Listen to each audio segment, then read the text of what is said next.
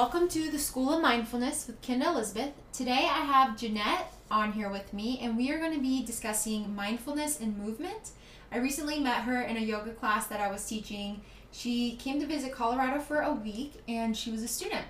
After hearing her story about her fitness lifestyle, her triathlons, and the current coaching that she's doing, it's such an opportunity to have her on this podcast today because she's going to share with us her journey for the last 13 years of how she trains and how mindfulness comes into her practice every single day.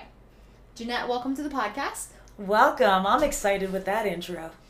Awesome. So, what brought you out to Colorado to visit for a week? Oh man, living in the city is intense. I wanted some hikes and some nature and no more sirens so I could just sleep in quiet for 1 week. You live like right in the heart of the city of New York. I do. I live above Broadway, so it's in the mix. And what Lifetime Club are you at? I'm at the Sky Club on 42nd and 11th, the 23rd Street and 6th Avenue Club, and the Battery Park City Club. Okay, and what do you do currently? As far as teaching at Lifetime? Yeah. I have 11 classes on the schedule. I'm a Lifetime performer, which is their name for the group fitness instructors. And I teach cycle, I teach kettlebell, I teach ringside, upper RX, and core. I also sub gluteus max out and HIIT classes as well, and love teaching those. What inspired you to get into fitness? Recently, like the last 3 years. Yeah, I decided to focus on fitness first once I looked back at the past decade where I was doing fitness and acting, and I had earned my SAG card and realized that was a big step for me in acting, but other than that, I hadn't really achieved sizable success in acting, and a coach, a career/life coach advised me to pick one thing, and I decided to pick fitness. And sure enough, I feel like that was really important to singularly have a singular focus, and I was able to really have massive just strides in fitness alone versus when I had split my attention. I was going to say something else about that too. Do you feel like fitness is a part of your purpose? Yeah, definitely. You know what? I thought about this. I was like, what would I rather do? Like, if I had time alone by myself, I would probably rather be working out and making up workouts than becoming a character and reading and studying a script. So that was how I chose fitness as my one thing. And I do feel like it's a personal passion. So even when I'm not being paid for it, I'm personally striving towards fitness goals. And when I'm traveling, I want to do fitness-focused things. So it does feel like my purpose to go ahead and do that as a career because it's a natural passion. And now it has become my job to become an expert at it, to help others do it, to be people's go-to person for it, and that's just a dream. It makes perfect sense. What is one of your favorite ways to bring mindfulness into the studio at Lifetime? I know that people love my class because they know they're going to get a tough workout with Jeanette. I'm Sweat with Jeanette on Instagram, and they always know. They're like, hey, it's Sweat with Jeanette.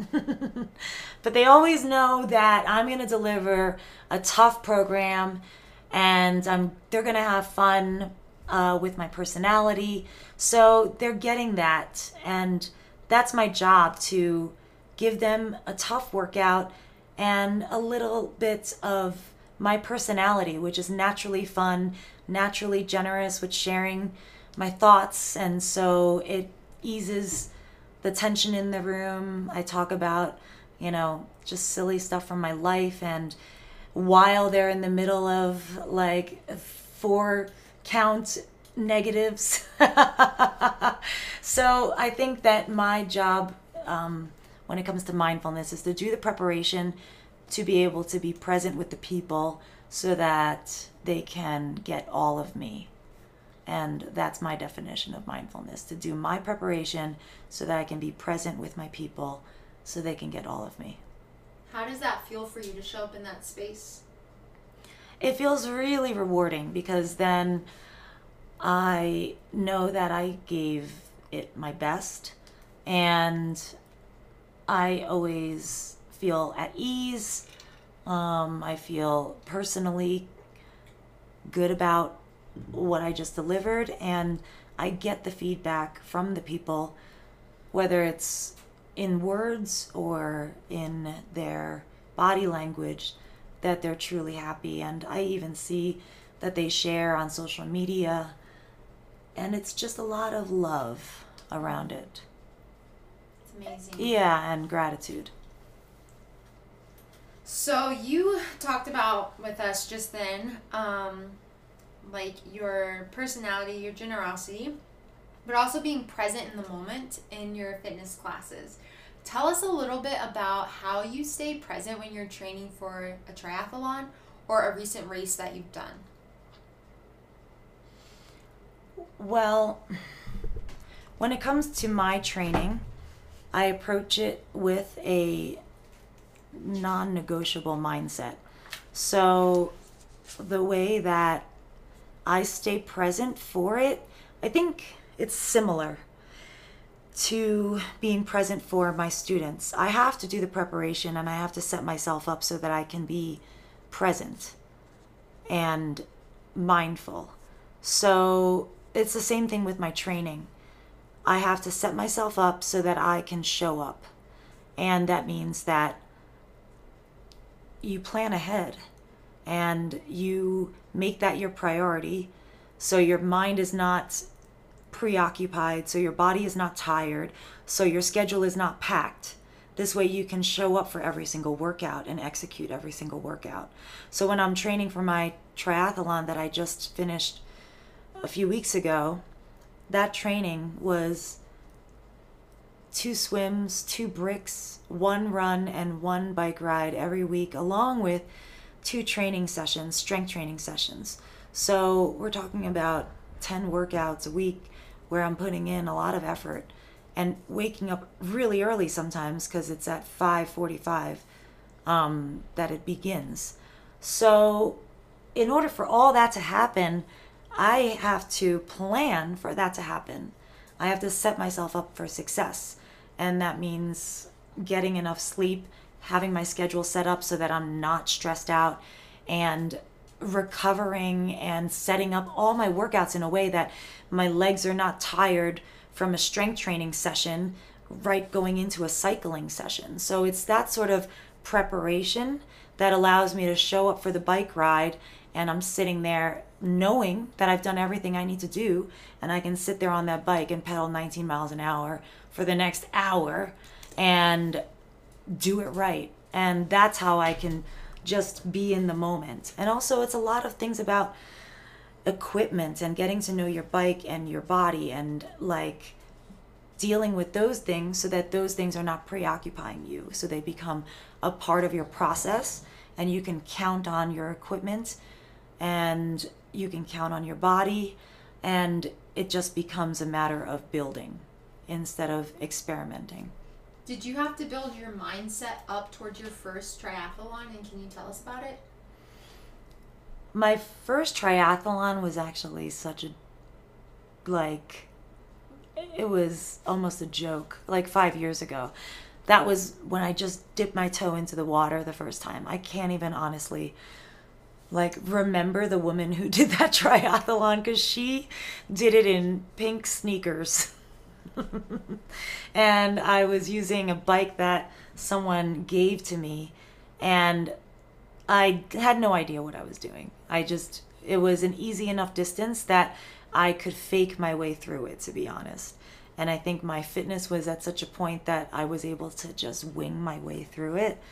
But what I could really talk about is the Ironman, because that was my big decision that I made 3 years ago that completely took 8 months of discipline and mental dedication. So mental dedication and like physical fortitude to train for.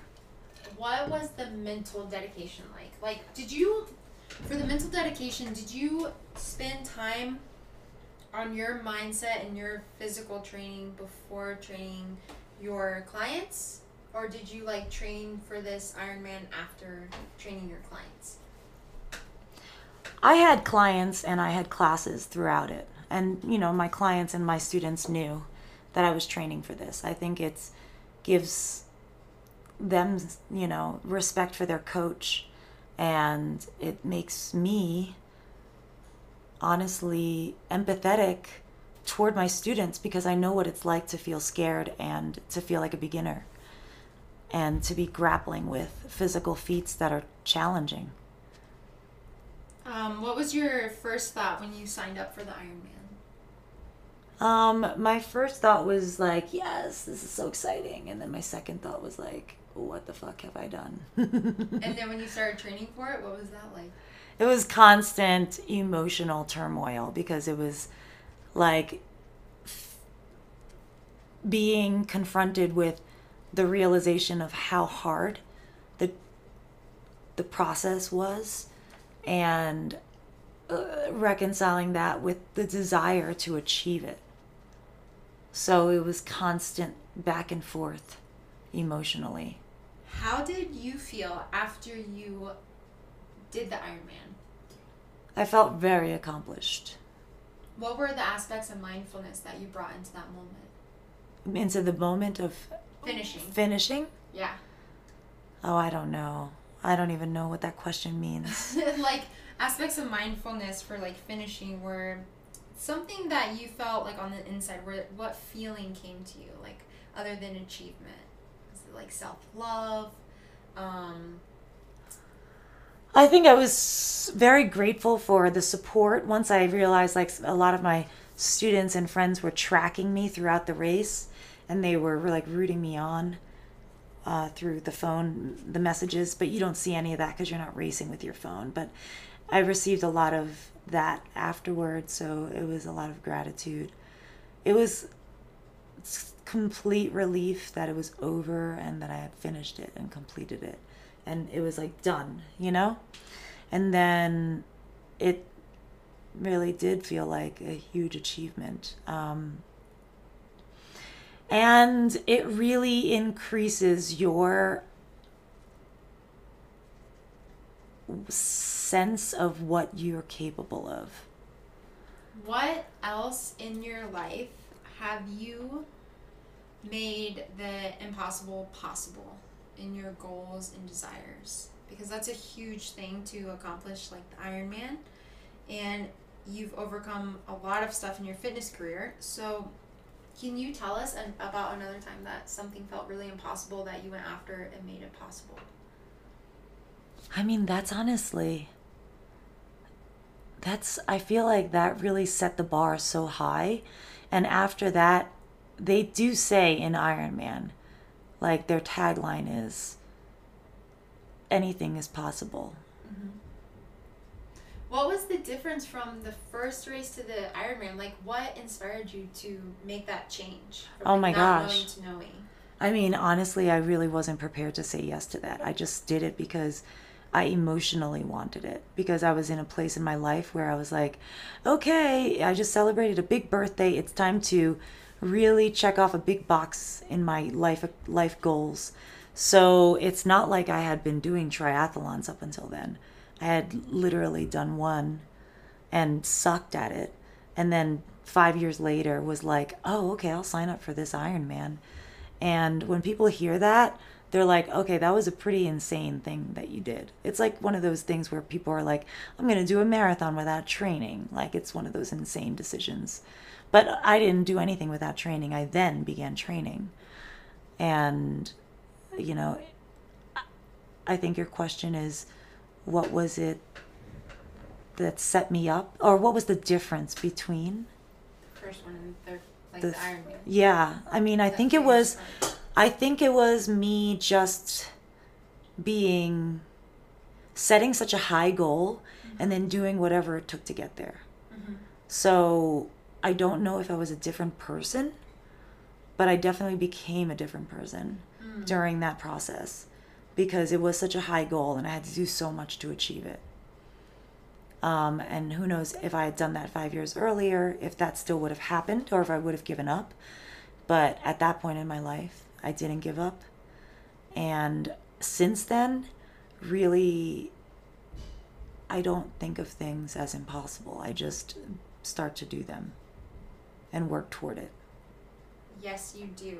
Jeanette has a lot of aligned action in her life, which is really an aspect of an empowered female. So as an empowered woman, Jeanette actually took aligned action to train for her marathons by, she told me a story of running to her salons to get her hair done. Jeanette, can you share that experience? Yeah, I was in the midst of marathon training, so I think I was getting to the point where runs were more than 10 miles.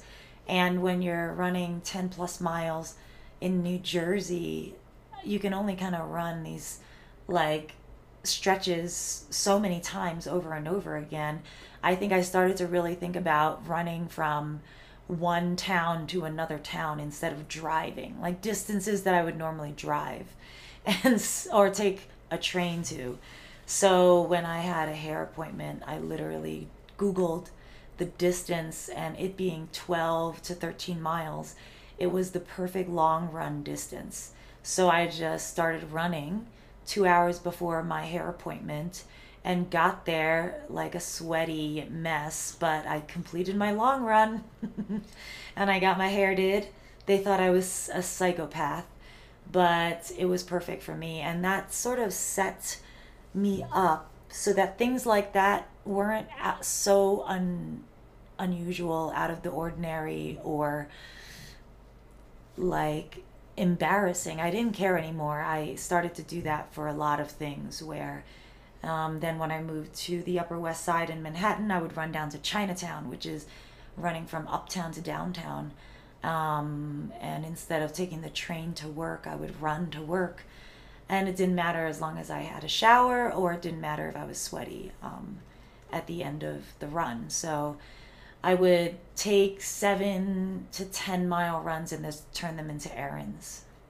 I'm sure there's like other stories like that too. Oh yeah, when I was freezing my eggs, and it was during COVID, and I was actually getting donated medications from different women who had finished freezing their eggs, I was cycling. I would cycle like to Brooklyn and downtown, and I put like 25 miles on my bike just like collecting drugs from different women. Wow. So, it just became, it's like not a big deal to run or bike somewhere now, because I think it all started with me running to that hair appointment, which seems so bizarre and outlandish, and now it's just normal. How did those runs lead to your liberation today? It's a process of doing things that you just want to do instead of worrying about anything else, and then building up a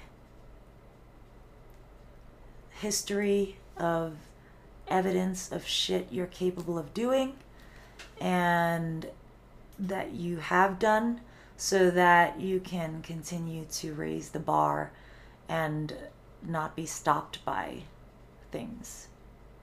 And what's next for you? The next physical challenge for me is a bodybuilding competition, which requires me to put on a lot of muscle and be in a very muscular physique. It's totally aesthetic. It's all about your leanness and your muscle mass versus anything performance-based like a triathlon, which is about your speed and your endurance. So this will be a different type of challenge for me, and that's what's next for me. It's like you do like a 360 with your challenges. It's weird. It's just these things that I've always had on my bucket list, and I don't know what the rhyme or reason is. But I have no desire to do something like 100-mile race. Like, that's all for whoever wants to do it, which I have a few friends who have done it. but I have zero desire to do something like that. But I have so much desire to do something like, but I have so much desire to do something like a bodybuilding competition, and I had a huge desire to do an Ironman. What is your advice for somebody that is training to make something possible in their life that they once thought was impossible? I think say yes and then get started. Don't wait for all the pieces to fall into place. I absolutely did not have all the pieces in place, but you become the person you need to become as you're training for it. So go ahead and get started. That's my best advice. I say bite off more than you can chew and then just chew as fast as you can. I say, what is it? Instead of ready, aim, fire, something like that. It's just like shoot and then aim instead of aim and then shoot. Ready, aim, fire. I'm like ready, fire, aim. Just get started so you can course correct along the way. It's easier to course correct with information that you've collected by doing it instead of studying and studying and studying and planning and planning and planning and not getting started. Oh, I love that. Okay, and then last question that we're going to end this topic on is, what are you hopeful for in the years coming up? So we're halfway through the year. It's exciting to look at the second half and still have goals. And I think it's actually perfect timing. You've accomplished a certain amount by now in the year, and it's a great time to look ahead and say, how can I continue this momentum or even level it up? So I have financial goals where I want to work with a financial advisor and build up my finances in a way. I've gotten started, and I'm really proud of what I've started already, and I want to get to an even better place in the next 6 months. I have a startup. It's a dog sharing app, and we've come a ways since starting in May, and we want to launch by the end of the year. That is our goal. And I have love and relationship goals. Well, career, I'm also teaching at Lifetime, and I've been in the groove and really loving it. And now I'm ready to take on some more challenges. Coaching a new program. Well, it's an existing program. But being a new coach for Alpha. I'm getting initiated into that. And beginning virtual coaching under my coach, who I respect a lot, and I'm grateful to be able to work under him and learn how to be a virtual coach, which is a great way to scale and impact people wherever they are, and you're not limited by time or being in proximity to one another. You can literally deliver everything virtually and change lives virtually. So I want to have that literally in high gear by the end of the year.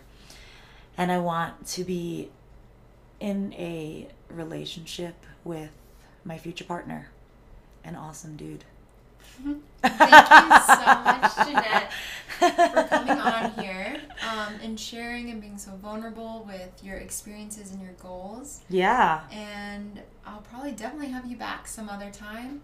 Yeah, the way you're selling Colorado to me, it seems like it's inevitable I'll be back. Yes. All right, that's it for the School of Mindfulness. Thank you guys so much for listening, and please rate this episode. Thank you.